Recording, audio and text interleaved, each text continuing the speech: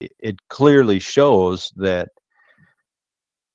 biblically he was and he is. In fact, you have to throw the gospel message out if you were to say that he does not and was not or is not still dealing with biblical Israel. There's a new covenant that's been established. And so another one of those critical pieces that's in error, and we've got to be willing to change our thinking, to change, what we, put out, and correct it. And that's what's dogged Christianity for 100 years in America, is there was no willingness to change that which, had only been believed for maybe 75 years, because prior to that, when the Bible was actually readily available for people, was not until the early 1600s and late 1500s when it was actually put into print. And so, you had theological seminaries that were already being infiltrated so as to diffuse that word. And clearly the enemies of the will of God do not want that information in the people's hands and to be educated on it. Just look at your government. Your government doesn't want you to be educated on anything that you need to be educated on where it pertains to them, because if you were educated, you wouldn't be tolerating it. You wouldn't be standing for it.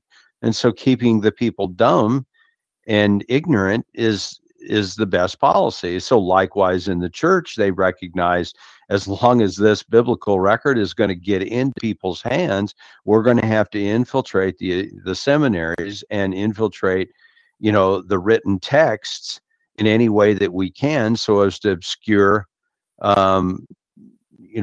the clear biblical intent. And clearly that has happened. And so we all are struggling in the growth, in our growth and understanding, and largely because we've done what so many generations before us did, and that is listen to what somebody else tells them the word says, instead of actually reading the word and digesting it. And where we have problems, or where we feel like there's conflict or anything else that we develop in our study of it, that's where we put our heads together and see what we can determine as the most logical understanding, not an interpretation. And when we allow the Bible actually to interpret itself, then we should have the understanding. So yeah, clearly some things there. Now, in this series, as I say, I believe that what was laid on my heart as we started into that past series several weeks ago, and we're coming to the concluding messages in it, it just seemed overwhelming to me that what the Spirit was laying on my heart was that, we need to, and I had two email confirmations to this effect as well, that they are of the same mind, saying that they're going out and trying to speak with regards to modern Jewry, and being more tactful, if that suits somebody's fancy, about how we approach the whole controversy that we have with those calling themselves Jews today. And it really is a linchpin, I believe, into the whole thing, because we're putting them on the carpet. We're saying, explain yourself. Explain yourself. If you believe that you are God's chosen people, explain yourself as it pertains to the other 11 tribes. Or if they were to say, well, we still comprise, Benjamin and Judah, well, you've got to explain the other 10 tribes. And you have to explain the biblical prophecies whereby there is a new covenant, it is established in the scripture and so forth, and you have to explain, your position on the Messiah. And so it's very tenuous for them. And by approaching it this way, instead of just, using the buzzwords, and I know that Melissa and I have probably talked a little bit about this too, is that I want to try to give people a little bit more ammo than just having this situation where, it's the Jews, or, however that has been going out into so many of the little factions, if you will, amongst us, and trying to do a better service. And author Richard Kelly Hoskins said, our propaganda's got to get better. Well, clearly, the intention was not propaganda as we think of propaganda today, but that's exactly what they are doing to us, is propagandizing us. And he's just clearly saying we've got to get better at articulating, so that we foil the slurs, and that will happen. And it's not going to stop what they do, because they do what they do. The only way it would stop is that they fully repented and, said, man, we've really got it screwed up. We were completely wrong. Well, we know that's not going to happen, because none of us believes that any of them who call themselves Jews today have anything remotely probably to do with any ounce of blood in their ethnological table. So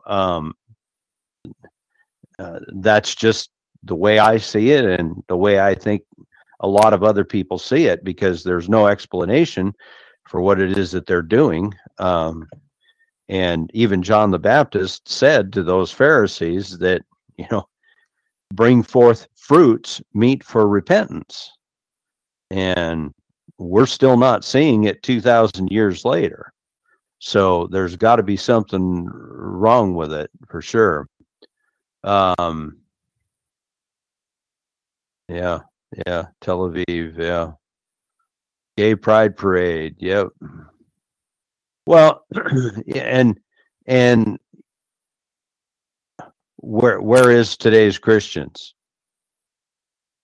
No, you have John Hagee going out there and continue to parrot the Zionist lie to everybody that listens to him.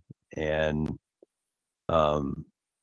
so it is what it is. But I recognize that there's a biblical responsibility and duty to warn, and biblical responsibility and duty to not be fooled and to not be deceived. And so this is why we come together and do what we do, is to be not deceived, and to stay in the word and grounded in the word, and for all the reasons that we do not want to have our names blotted out of the book of life. Part 3, even now there are many antichrists. Good evening to you all. I know I don't do this enough. I've been told that I need to do this again more and more, and I don't. I want to welcome you for joining us, and thank you, Italy. I know I'm making some noise here, but we have had some visitors from Italy to the archive pages.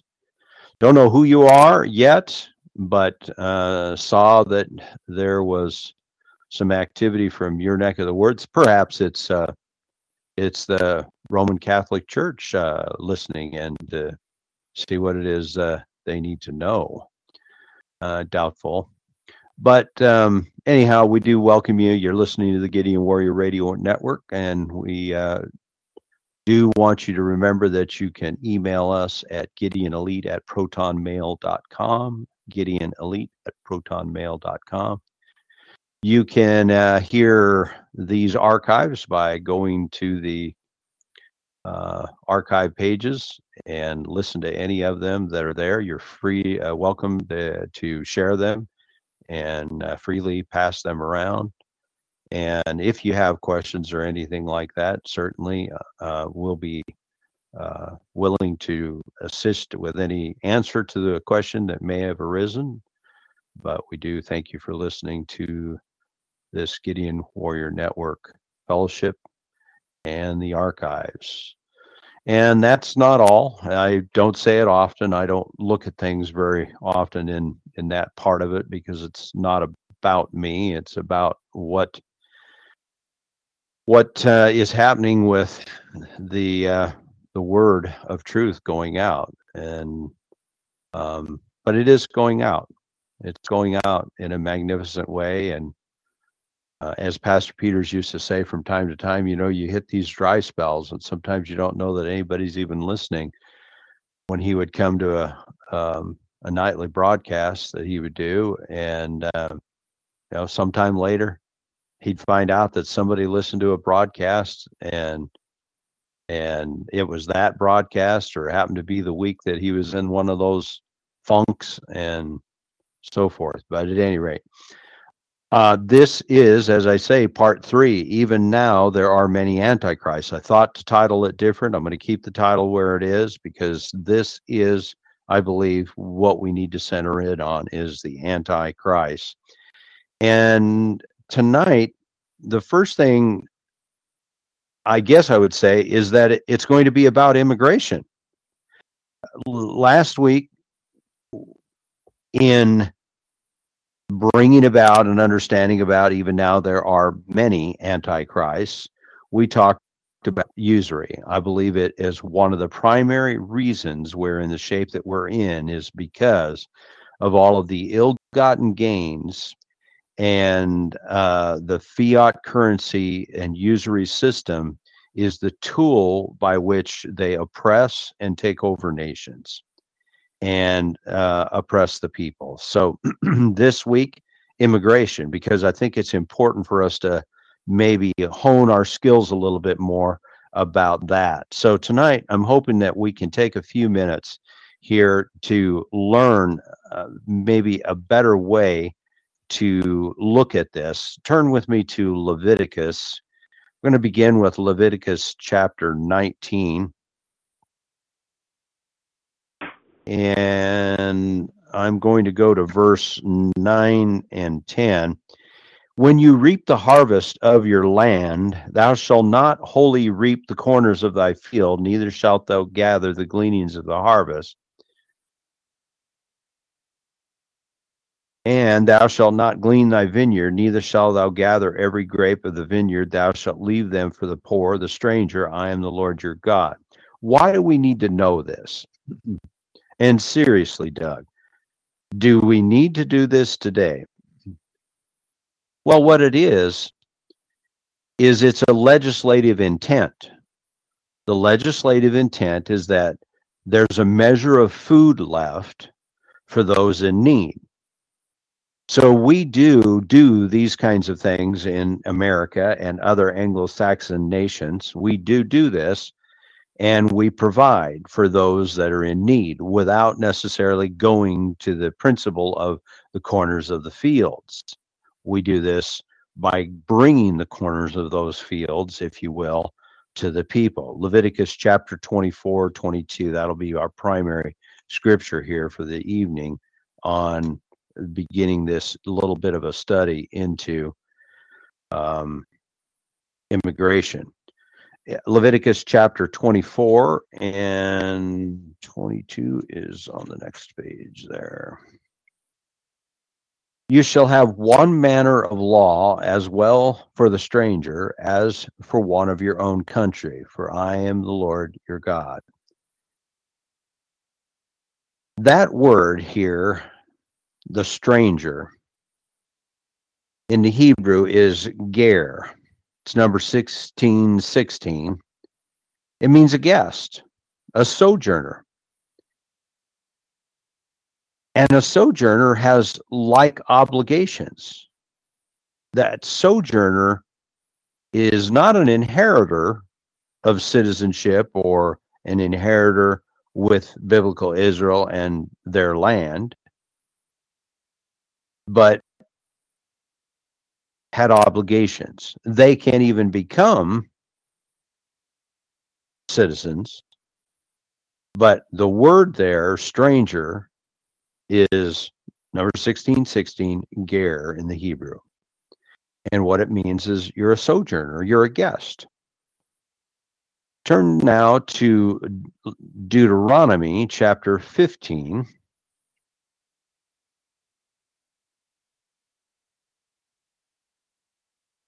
And verse 3. Of a foreigner thou may exact it again, but that which is thine with thy brother thy hand shall release. Now, I know I just pulled single scriptures here for the sake of time. I did it for a purpose so that we would get the words that are seen in these two different passages. So here we have something here in the context of the manner of release, and that was regarding the creditor. You're to release your neighbor, but of the stranger, you could exact that debt beyond the time limit for the year of release. So we have two words here that mean different things. This word foreigner is used in the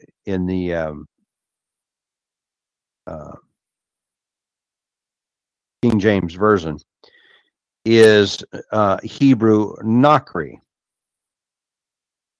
And I guess I didn't write down what word that was in Strong's, but you can find it.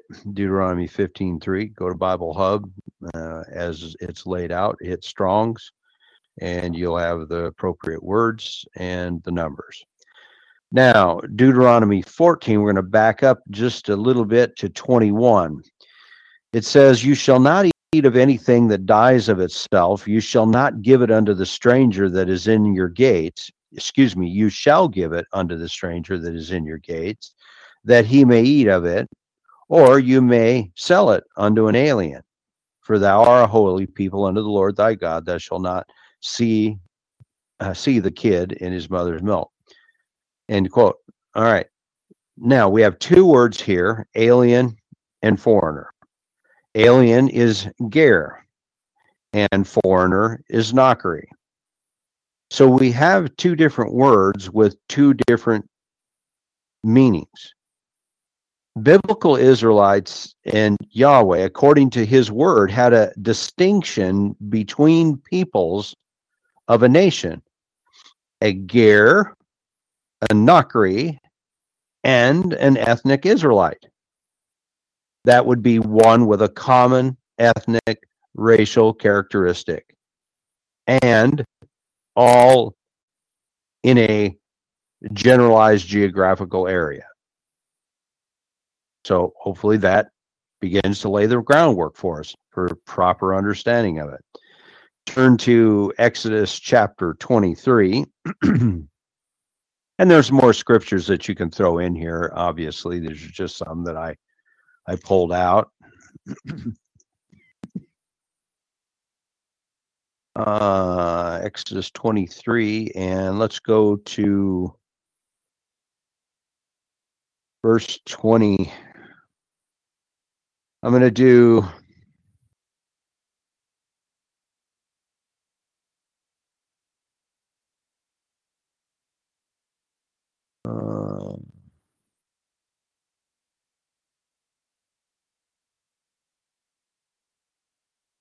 let's do 21. Beware of him and obey his voice. Provoke him not, for he will not pardon your transgressions for my name. I wonder if I wrote that down wrong. Oh, I said 31, and I read 21, I think. Maybe I said it wrong. 23, 31. I'll set thy bounds from the Red Sea, even unto the sea of the Philistines, and from the desert unto the river. For I will deliver the inhabitants of the land into your hand, and thou shalt drive them out before thee. So what's this all about, Doug? Well, this is Yahweh making a distinction geographically. Because it seems as if today we are being taught and told that there should be a borderless world. Well, we have to get the talking points right, or as Richard Hoskins said, our propaganda's got to get better. So we need to be able to articulate the Word of God and how it delineates and makes distinctions. And as I say, there's dozens of these. These are just some that came to my mind that I've thrown out here. Deuteronomy chapter 32:8 now is another note that I have. And let's see what we have. I think I know what it was. They have turned aside quickly out of the way which I commanded them. They have made them a molten calf and have worshipped it and sacrificed thereunto, and said, These are thy gods, O Israel, which have brought thee out of the land of Egypt. I picked that because that's a scripture that most professing Christians know about. They know that God took these people called biblical Israel out of a nation called Egypt. And the scripture says, or calls it, the land of Egypt.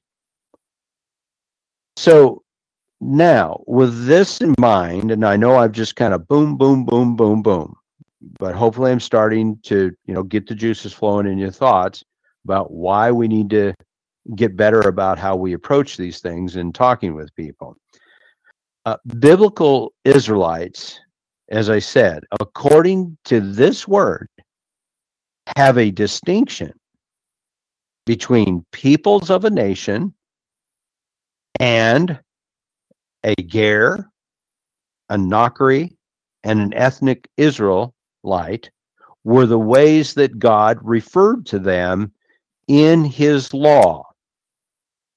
So biblical Israelites could have a ger, which was a stranger or an alien, in their midst and among their midst.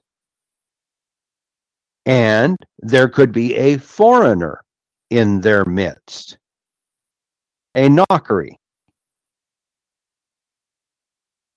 Now that we understand that God did allow for both a foreigner, a Nokri, and an alien or a stranger, ger, in the land of Israel, then we know that it's possible that we would have migrations of other peoples, strangers and aliens, that would be in the land.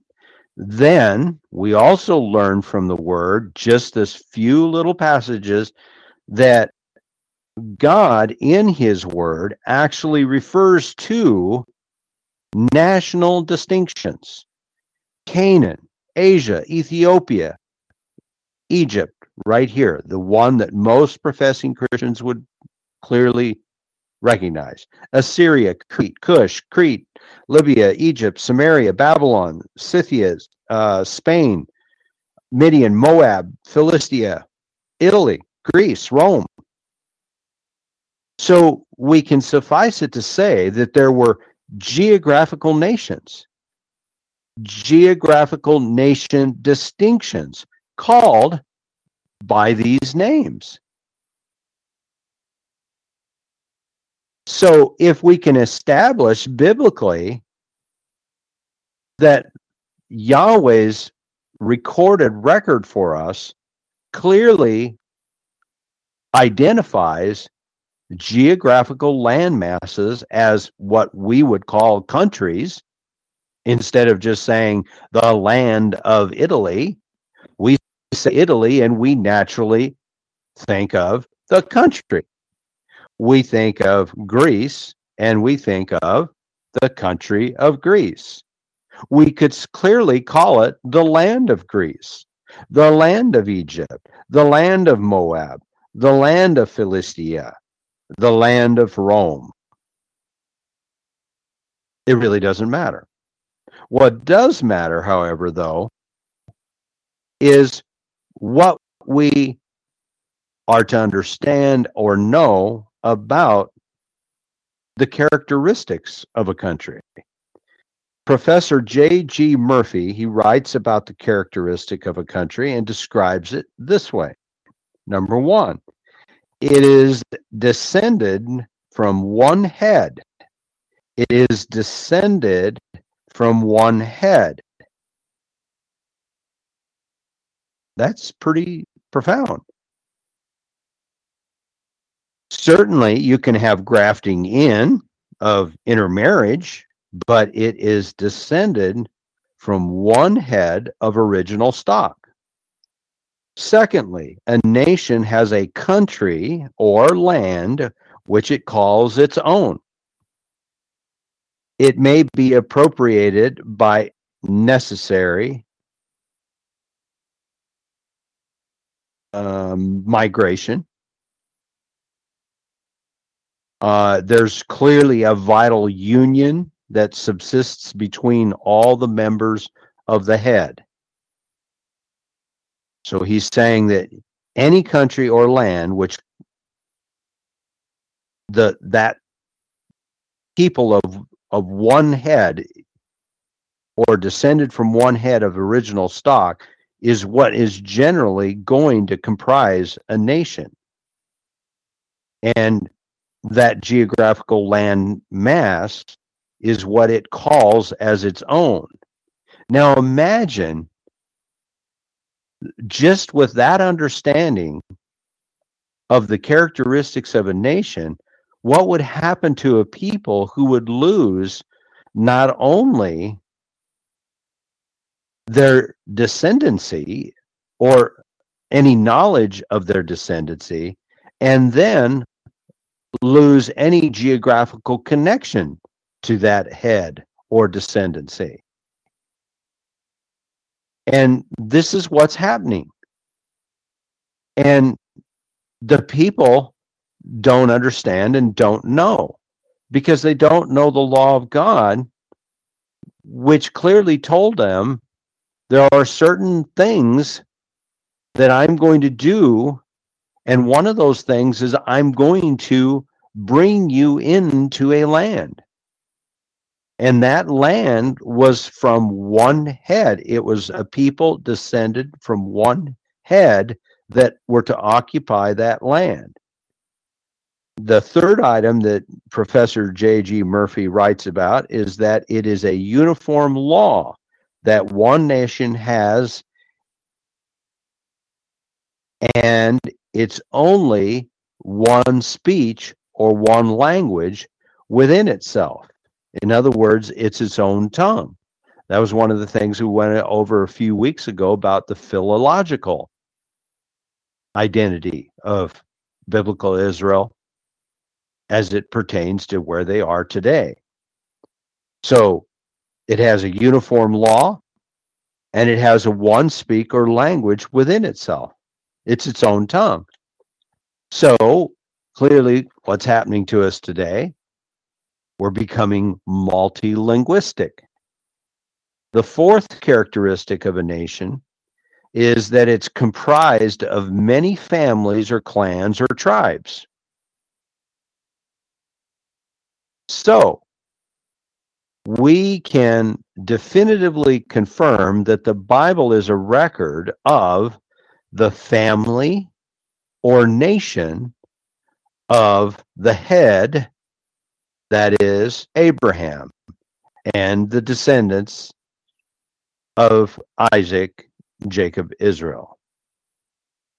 So there's numerous passages that are going to bear witness to all of that, and we understand it. But a lot of people don't. They've been taught in these milquetoast churches, the word has been cast aside. It's a new day, it's a new God, it's a new everything to them. It's a God of grace that no longer has any compunction to do with Israel. As I said, that one Gab post, I wanted to make sure that that got corrected, because he clearly does have some communication and or dealings with biblical Israel after what they say is the new covenant. Ask a Christian today if they can define when the new covenant existed or came into existence, and you'll get a lot of supposition, I think, and very little fact. But let's swing back to Deuteronomy 14 real quick. I was in Exodus here, and I want to go back to 14:21 and just read it again. If the place which the Lord thy God has chosen to put his name, I didn't read this one, sorry about that. If the place which the Lord thy God has chosen to put his name there to be too far from thee, then thou shalt kill of thy herd and of thy flock which the Lord has given thee, as I have commanded thee, and thou shalt eat in the gates whatsoever your soul lusts after. I'm not in 14, I'm in 12. Sorry about that, folks. 14:21. Shall not eat of anything that dies of itself. Thou shalt give it unto the stranger that is in the gates, that he may eat of it. Thou mayest sell it unto an alien, for thou art a holy people unto the Lord thy God, and thou shalt not see the kid in his mother's milk. All right. The reason I want to go back to 14:21 is that, is it God's intention for both words here to impute the same meaning? And the answer is no. There's two distinct non-Israelites, non-ethnological individuals, people that are being referred to by that scripture. And he conveys to biblical Jacob Israel that immigrants, foreigners, aliens, ger, as we went over the Hebrew word there, ger and nakri, he's conveying to biblical Israel, Jacob Israel, that these immigrants, foreigners, aliens, to the common racial ethnicity are allowed, but they live under the commands given them by their God. Flip to Leviticus 24:22. Now, many today in America and Christians will understand or seem to comprehend and understand this part of it, but probably not the actual essence of it. You shall have one manner of law as well for the stranger as for one of your own country. I am Yahweh your God. In the context that it was written, we see that country in some translations, however, homeborn or native is used in that particular scripture. Excuse me. And that word is Ke-Ezra, or it's number 249, Ezrak, and it means a native from Zarak, which is the what do they call that? The root word. Native from Zarak, born of one's own country. So when we read those scriptures, that's what we're to understand, is that whether it's translated as country or translated as homeborn, it means, or native, actually, they use that as well. It is that word, number 249.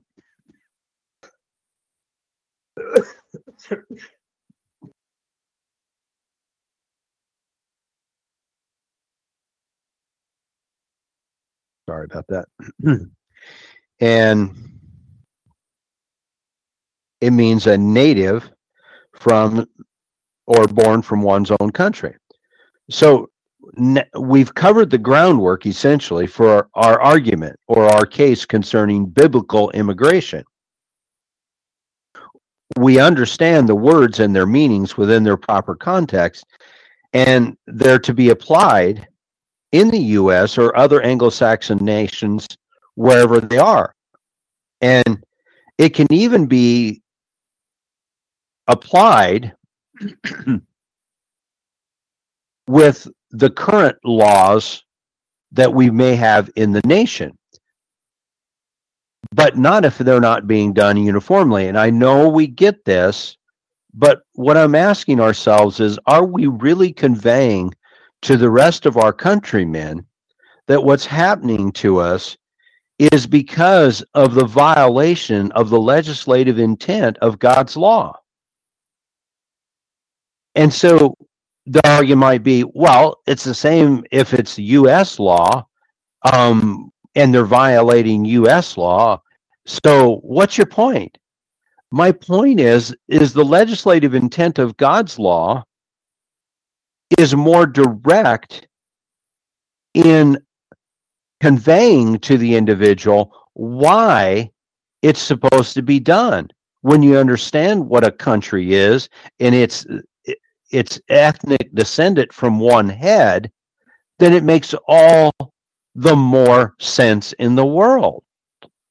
But that's not the way anybody, I dare say, in America looks at any of this. And if they're not going to look at it under this, especially being professing Christians and claiming that they're a Christian nation, then they have to. They're compelled to look at it in this light. And so my hope is that maybe we're able to do better at how we are trying to talk to those that we do talk to, so that they might have a better understanding. So the legislative intent, or the standard that Scripture has, is one law for the homeborn. Excuse me.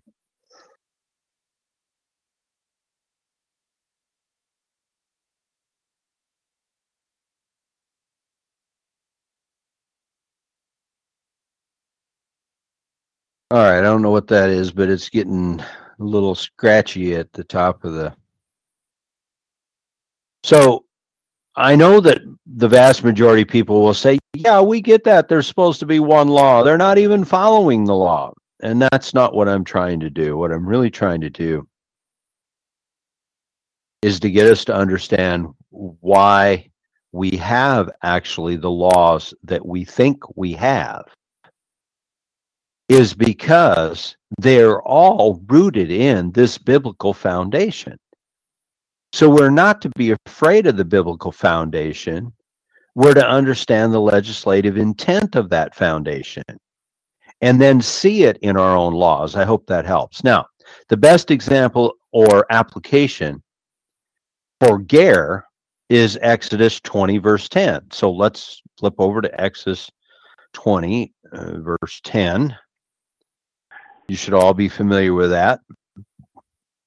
But the seventh day is a Sabbath of the Lord thy God. In it thou shalt not do any work. Thou shalt do any work. Thou, nor thy son, nor thy daughter, nor the manservant, nor maidservant, nor the cattle, nor the stranger that is within thy gates. This individual and his status in the country imposed an obligation on this ger or this nokri to keep the Sabbath, to not work, and to maintain holiness in any activity. Exodus 31,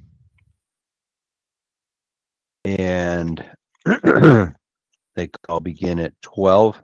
And the Lord spake with Moses, saying, Speak thou also unto the children of Israel, saying, Verily my Sabbaths you shall keep, for it is a sign between me and you throughout your generations, that you may know that I am Yahweh that does sanctify you. You shall keep the Sabbath, therefore, for it is holy unto you. Every one of you that defileth shall surely be put to death. For whosoever does any work therein, that soul shall be cut off from among his people. 6 days may work be done, but in the seventh it's a Sabbath of rest, holy to the Lord. Whosoever does any work in the Sabbath day, he shall surely be put to death. All right. How many professing Muslims do you know that would be just dying to get into Anglo-Saxon lands, Europe, America, New Zealand, Britain, Germany, with this biblical law being applicable?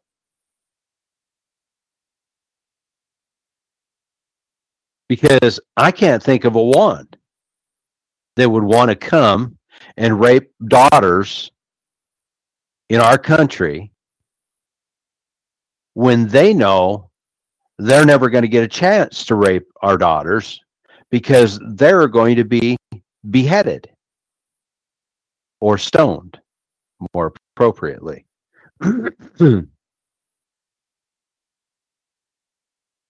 This is a distinction of biblical Israel in their land. Acknowledgement of Yahweh in the land and his people.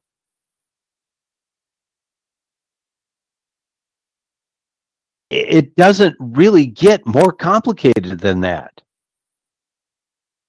And yet we see wrangling and wrangling and wrangling and wrangling. So what is the legislative intent of that? You come into this land where biblical Israel resides under the law and command of their commander-in-chief, and you abide in the law. If you don't abide in the law and maintain the holiness required of you in the land that God has given Israel to dwell in, then you shall be put 6 feet under, or maybe just given to the birds to eat.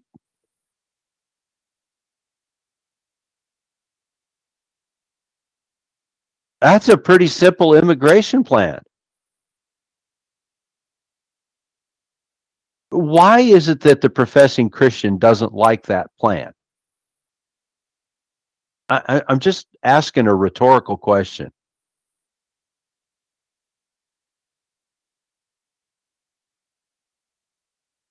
Turn over to Numbers 15.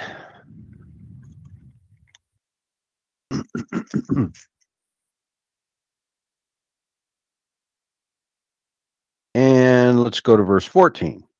If a stranger sojourn with you, or whosoever be among you in your generations, and will offer an offering made by fire of a sweet savor unto the Lord as you do, so shall he do.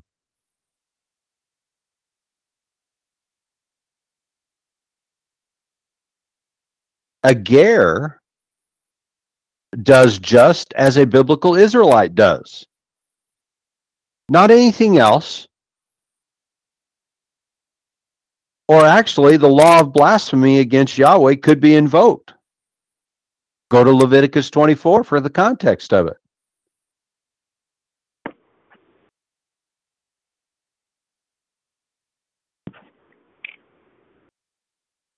Exodus 12.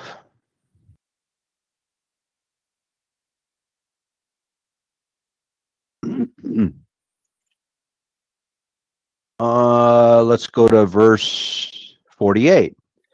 When a stranger shall sojourn with you and will keep the Passover to the Lord, let all his males be circumcised, and then let him come near and keep it. And he shall be as one that is born in the land, for no uncircumcised person shall eat thereof. One law shall be to him that is homeborn, and unto the stranger that sojourns among you. A ger could, upon accepting Yahweh's covenantal obligations of circumcision, partake of and participate in the obligatory Passover observance.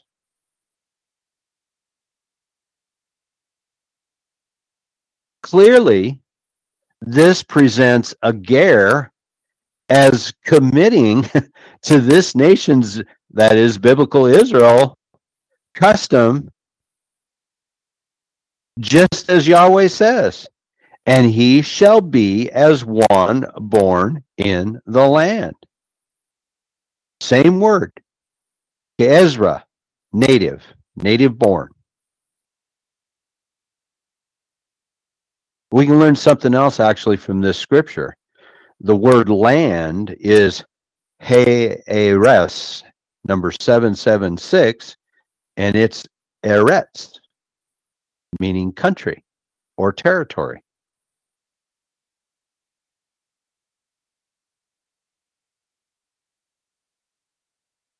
So in the country or territory of the Israelites, a ger could accept Yahweh's covenantal obligations and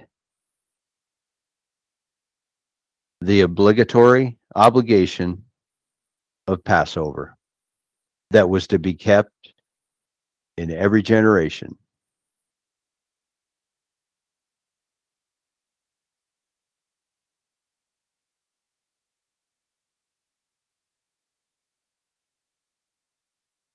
That's what you call a commitment to a nation's people and their God.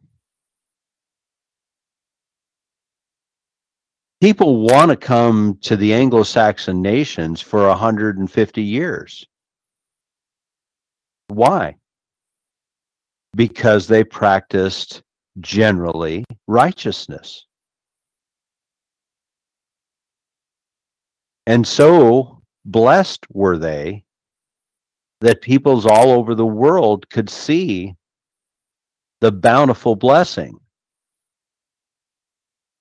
and want to be part of that.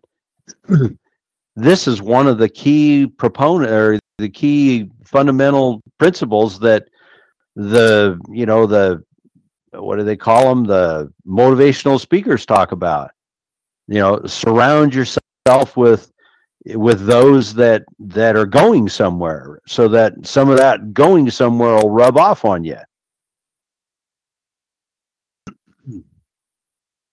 So if there's a country or a territory, a common geographical area of Jacob Israel, this must be defined as another divine immutable law. And of course it is. Deuteronomy chapter 32. So if Anglo-Saxon, Scandinavian, Celtic, Germanic kindred peoples actually reside on a land, it is because of Deuteronomy 32, verse 7 through 10. Remember the days of old, consider the years of many generations, ask your father, he'll show you, your elders, and he'll tell you, when the Most High divided to the nations their inheritance, when he separated the sons of Adam, he set the bounds of the people according to the number of the children of Israel. For the Lord's portion is his people, Jacob is the lot of his inheritance. He found him in a deserted land and the waste howling wilderness. He led him about, he instructed him, he kept him as the apple of his eye.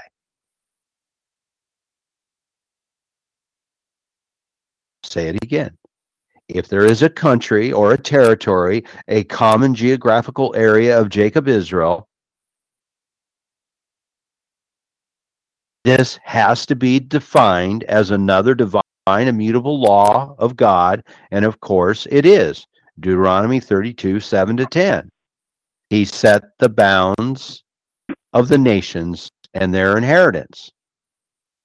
Even though we may look at history and say, or that an Indian here on the North American continent may say, well, they forced their way into the North American continent and they annihilated my Indian brethren.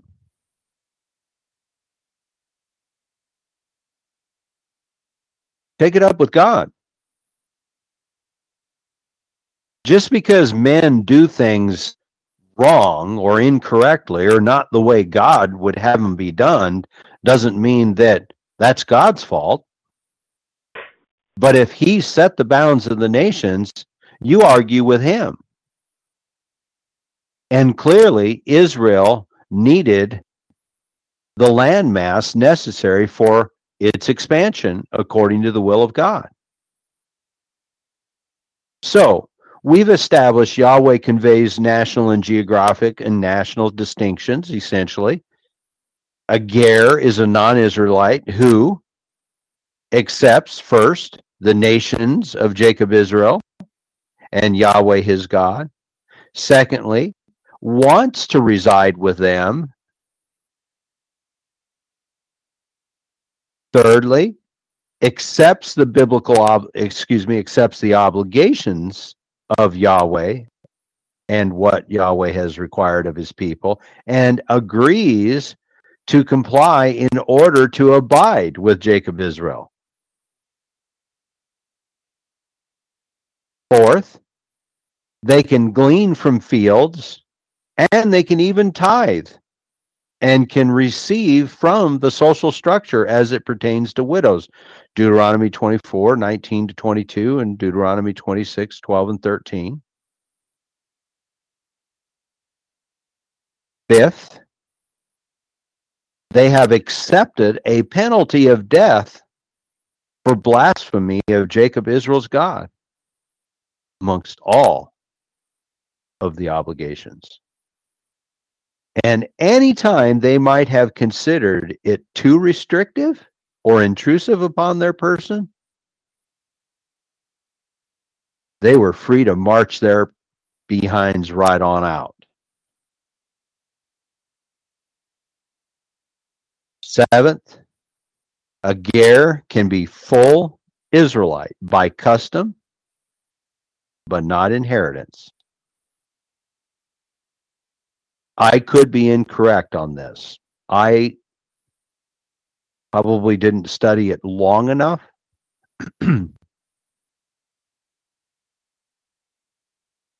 My belief is from the scriptural record that I know in my head that a ger, having done these things to be able to partake in Passover, bring an offering to God, then he likely would be included with inheritance. The assumption would be this ger, essentially committing to all of this, is probably going to marry. If it was a female ger, is going to marry an Israelite, or an Israelite will take her to marry, providing that this ger was not a forbidden lineage. So there could be right of inheritance here. I just left that open. It's if I'm not correct on that, you don't have to take it as gospel. But these are the points that I glean from what a ger would have the opportunity to do, and that would be an immigrant to the land, geographical landmass, and a people, an ethnological people called Biblical Israel. So just by this very minimal review of Scripture, a world without borders isn't anywhere close to being biblical. And in fact, movement of individuals was contemplated by God. I think the biblical record conveys that too. In fact, it's most likely that after the scatterings by God at Babel, it would appear a universal law of national borders actually came into common existence. So right there was a divine immutable law of nations just by that act of God dividing the people at Babel. There's numerous instances in the Bible where ethnological and geographical people distinctions and nations are specifically referred to. There's no escaping it.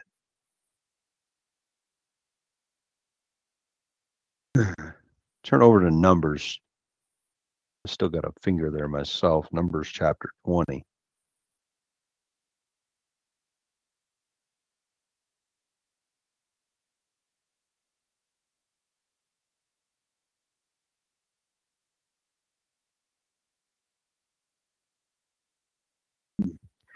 it says, thus Edom refused to give Israel passage through his border, wherefore Israel turned away from him. How did Edom come to establish a border? How is it that God, in his revealed word and record for us, makes the clear distinction that Edom has a border, if it isn't God's intention that we have a border?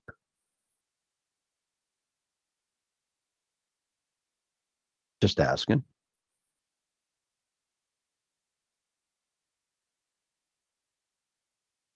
Judges chapter 11.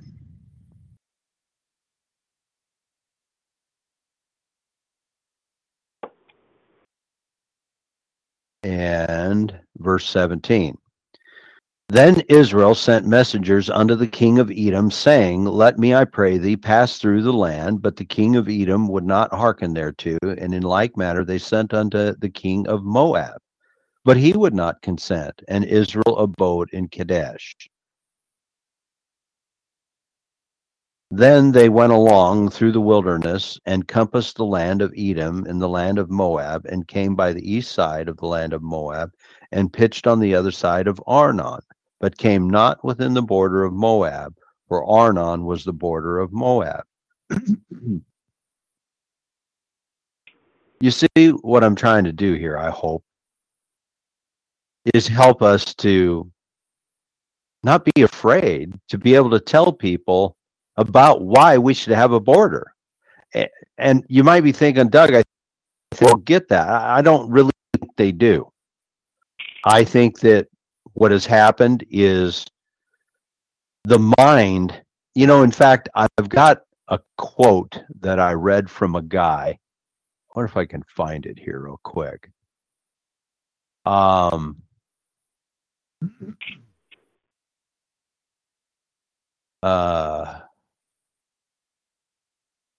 Let's see.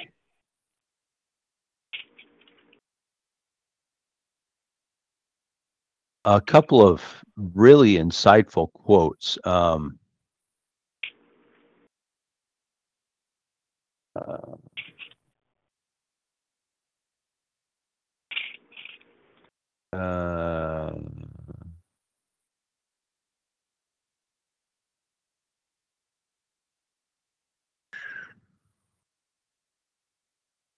Yeah, I'm probably not going to find it real easily. I didn't really keep it up.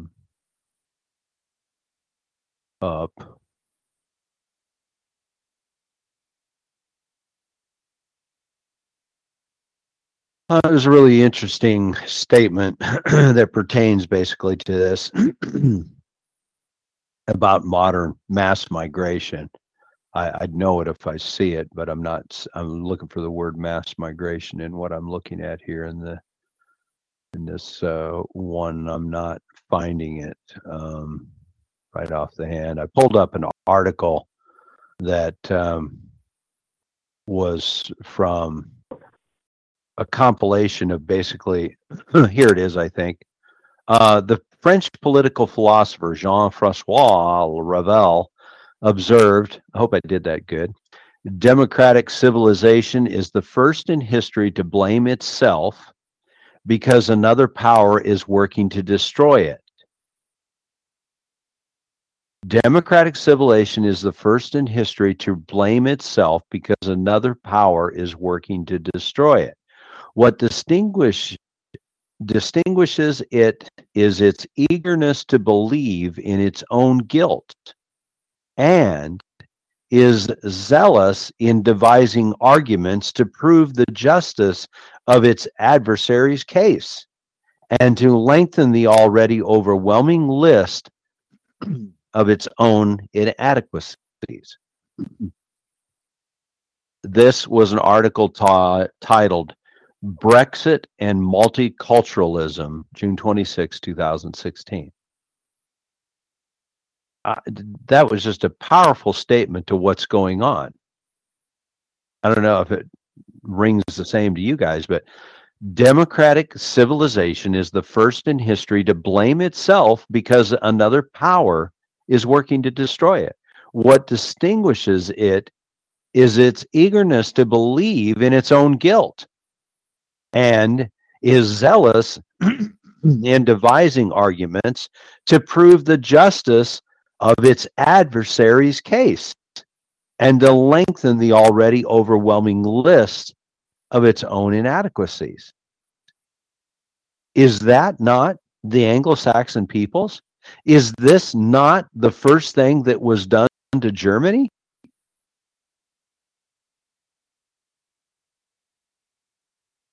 To bury it in guilt and devising arguments, in fact, to prove the actual adversary's case.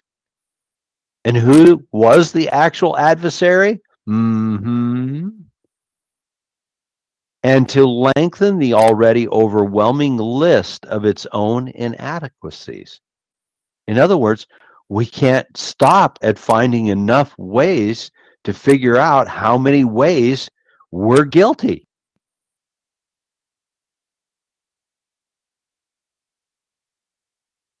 I thought that was the most profound quote that I have ever read on immigration. So, there's a couple of examples, again, where we see there was geographical boundaries that prevented Israel. And even God spoke specifically and said, do not go into certain people's land and country. And consider this. Jacob's sons went into Egypt from Canaan. And so essentially, they had no land.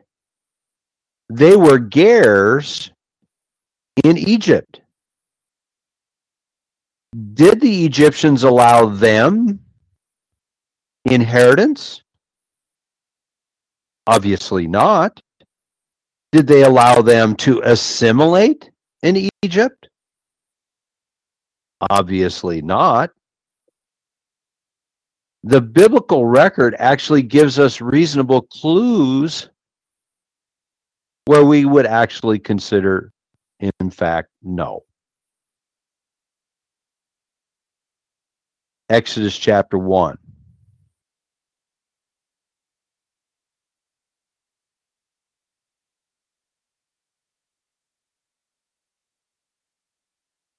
Every professing Christian knows Exodus chapter 1. Let's go 8 to 10. Now there arose up a new king over Egypt, which knew not Joseph, and he said unto his people, behold, the people of the children of Israel are more and mightier than we. Come, let us deal wisely with them, lest they multiply. And it come to pass that when there falls out any war, they join also unto our enemies and fight against us, and so get them up out of the land.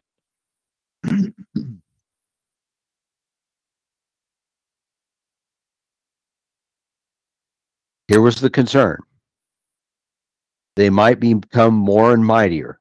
They may rise up. So, what was the solution? Exodus 1, 15 to 18. King of Egypt spake to the Hebrew midwives, of which the name of the one was Shapha and the other was Puah, and said, when you do the office of the midwife to the Hebrew women, and see them upon the stools, if it be a son, then shall you kill it. But if it be a daughter, then shall she live. But the midwives feared God and did not as the king of Egypt commanded them, but they saved the men children alive. Solution: infanticide.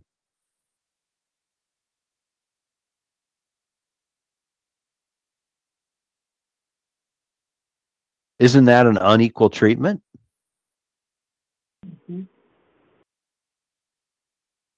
They weren't practicing the same law. And obviously, they were not free to leave. They put taskmasters over them. and attempted to limit their numbers. Is this not what you see going on in your country? You know, it begins to make me wonder if we could talk this way amongst ourselves and amongst our own professing, believing Christians, as well as the general population at large. I begin to wonder if this wouldn't really be having an impact in people's minds. But we really don't talk about the story of Exodus as anything, as I've said so many times. We have to stop reading these things as stories, and we have to look for the legislative intent in them. You know, what is the purpose? Go ahead. You brought the point up here. Verse 9, behold, the people of the sons of Israel are more and mightier than we. This mindset permeates society today. So I was just thinking about that, thinking about this bloodline in Egypt. You know, God commanded us to remember what they did in the Exodus and all that. These people scattered around, didn't they? But the thought is nothing new. It's nothing new, is it? It's jealousy. No. It's envy. And what did they do to deserve it? Just made them a great nation, didn't they? Amen. I mean, what was their sin? They made bricks and mortar and wanted to have children. I mean, do you see anything in this story where they committed a sin against the Egyptians? No, none whatsoever. and this is the legislative intent that God's trying to teach. This is why you have one law for the homeborn and the stranger. So even God, in his infinite mercy and wisdom, is looking at these Egyptians, and clearly he intended to punish them. But think about it. He even commanded that you don't do like they did, for the very purpose that you were once a stranger in their land. Verse 11, so they appointed IRS agents over them to afflict them with hard labor. Name your agency. Yeah, name it. Name your alphabet, and just name the alphabet agency. Mm-hmm. But the more they afflicted them, the more they multiplied and the more they spread out. So, keep it up. Absolutely. So the legislative intent of the Creator that you just conveyed, Russell, was, and he is the giver and sustainer of life. So any authority held or exercised by men is limited in the interest of justice. Justice means equity. Justice simply means justice. Mm-hmm.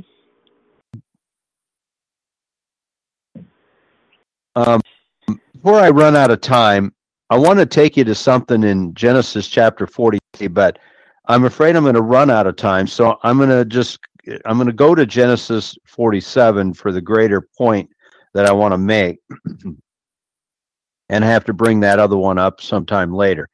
But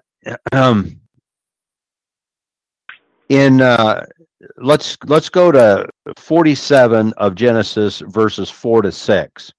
And I'll start wrapping this up here. They said, moreover, unto Pharaoh, for to sojourn in the land are we come, for thy servants have no pasture for their flocks, for the famine is sore in the land of Canaan. Now therefore we pray thee, let thy servants dwell in the land of Goshen. And Pharaoh spake unto Joseph, saying, thy father and thy brethren are come unto thee. The land of Egypt is before thee, and the best of the land make thy father and brethren to dwell. In the land of Goshen let them dwell, and if thou knowest any men of activity among them, then make them rulers over my cattle. the context here is that Joseph had already told the Israelite brethren that they should say that they were cattle shepherds, essentially. And the reason I want to bring ourselves to this attention, to this passage before we wrap this up, is that these passages convey, number one, the word sojourn, as used in the King James Version, is number 1481. It's gur, and it means to dwell for a definite or an indefinite time without original rights. And don't miss this. Verse 4 is a request to sojourn. So we have historical biblical precedents to Yahweh's legislative intent already practiced in Egypt by Egyptians. Do you see what I'm saying? They had to ask permission. We've already seen it in their migration from in the Exodus. Certain lands that they were to go in or go through, they needed to seek permission. So there's our biblical historical precedents to his legislative intent. Whether whether Christians can embrace the idea of God's law being applicable or not, embrace the legislative intent of the law. What was the legislative intent? Every law that we write in America, there's a legislative intent. What was the legislative intent of the law? And so what we have here was a request to sojourn, and they were granted by the Pharaoh. And the fact that shepherds were not a high-class group, that I think there were 7 or so class groupings or something in Egypt, and the shepherds were disliked. I think it goes back to the Hyksos shepherds. I read a little bit of a commentary on that. I don't have any definitive information, but anyhow, Joseph made a point of making sure that the brethren understood that when they went before Pharaoh, they were, you find that in 46 toward the end of the chapter, that they make sure that they to tell him that they are shepherders and that they are shepherders of cattle. And that was going to give them the right, essentially, or give them the better position, number one, of being and remaining separate from the Egyptians, the greater Egyptian population, because they would be among the shepherders in the land of Goshen. And I think that's not insignificant. I think that was a very important move that Joseph made in keeping Israel somehow distinct and separate. And the stay required permission. Secondly, the geographical dwelling location was established. And any other requirements could have been placed, as is evident from the Pharaoh by asking what their occupation was. So that he was completely within his duty of the realm to inquire as to what their occupations were and find any suitable place that he deemed. But by Joseph doing what he did, he took him out really of the hand of the Pharaoh.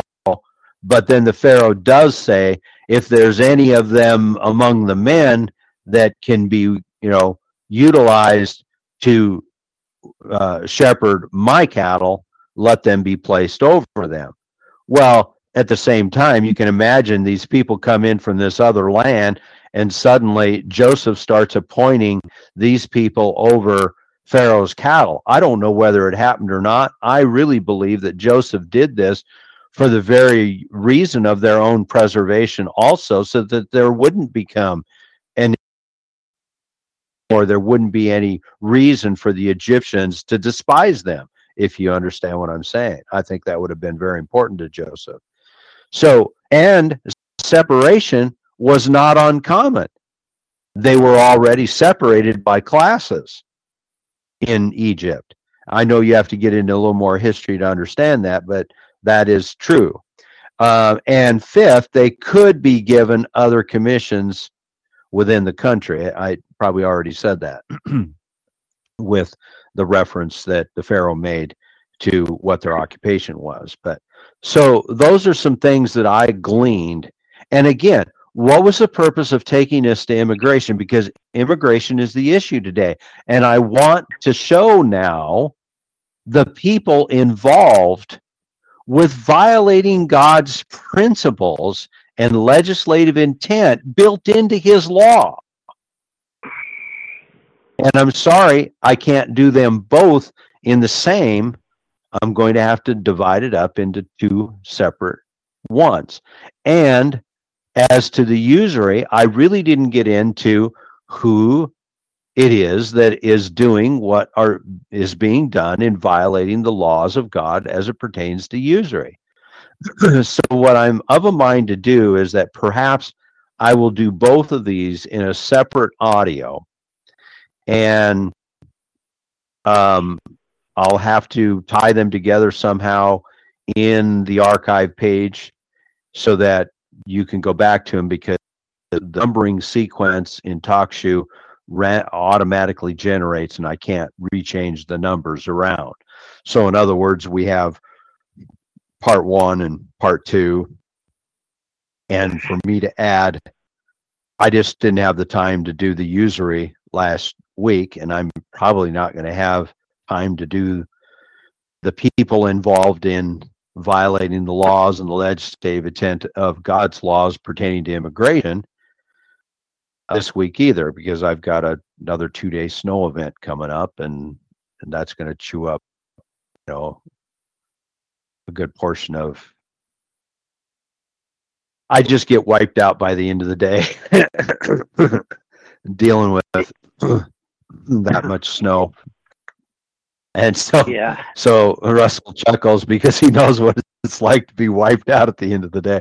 And so I'm just like the rest of you. I get wiped out at the end of the day, and I may get ready to start to study, and I can't keep my eyes, from wanting to close and stuff. So anyhow, I know we're at the top of the hour. I hope this was enjoyable in some part and measure, and that it will be beneficial and edifying for those that might hear it in the archives.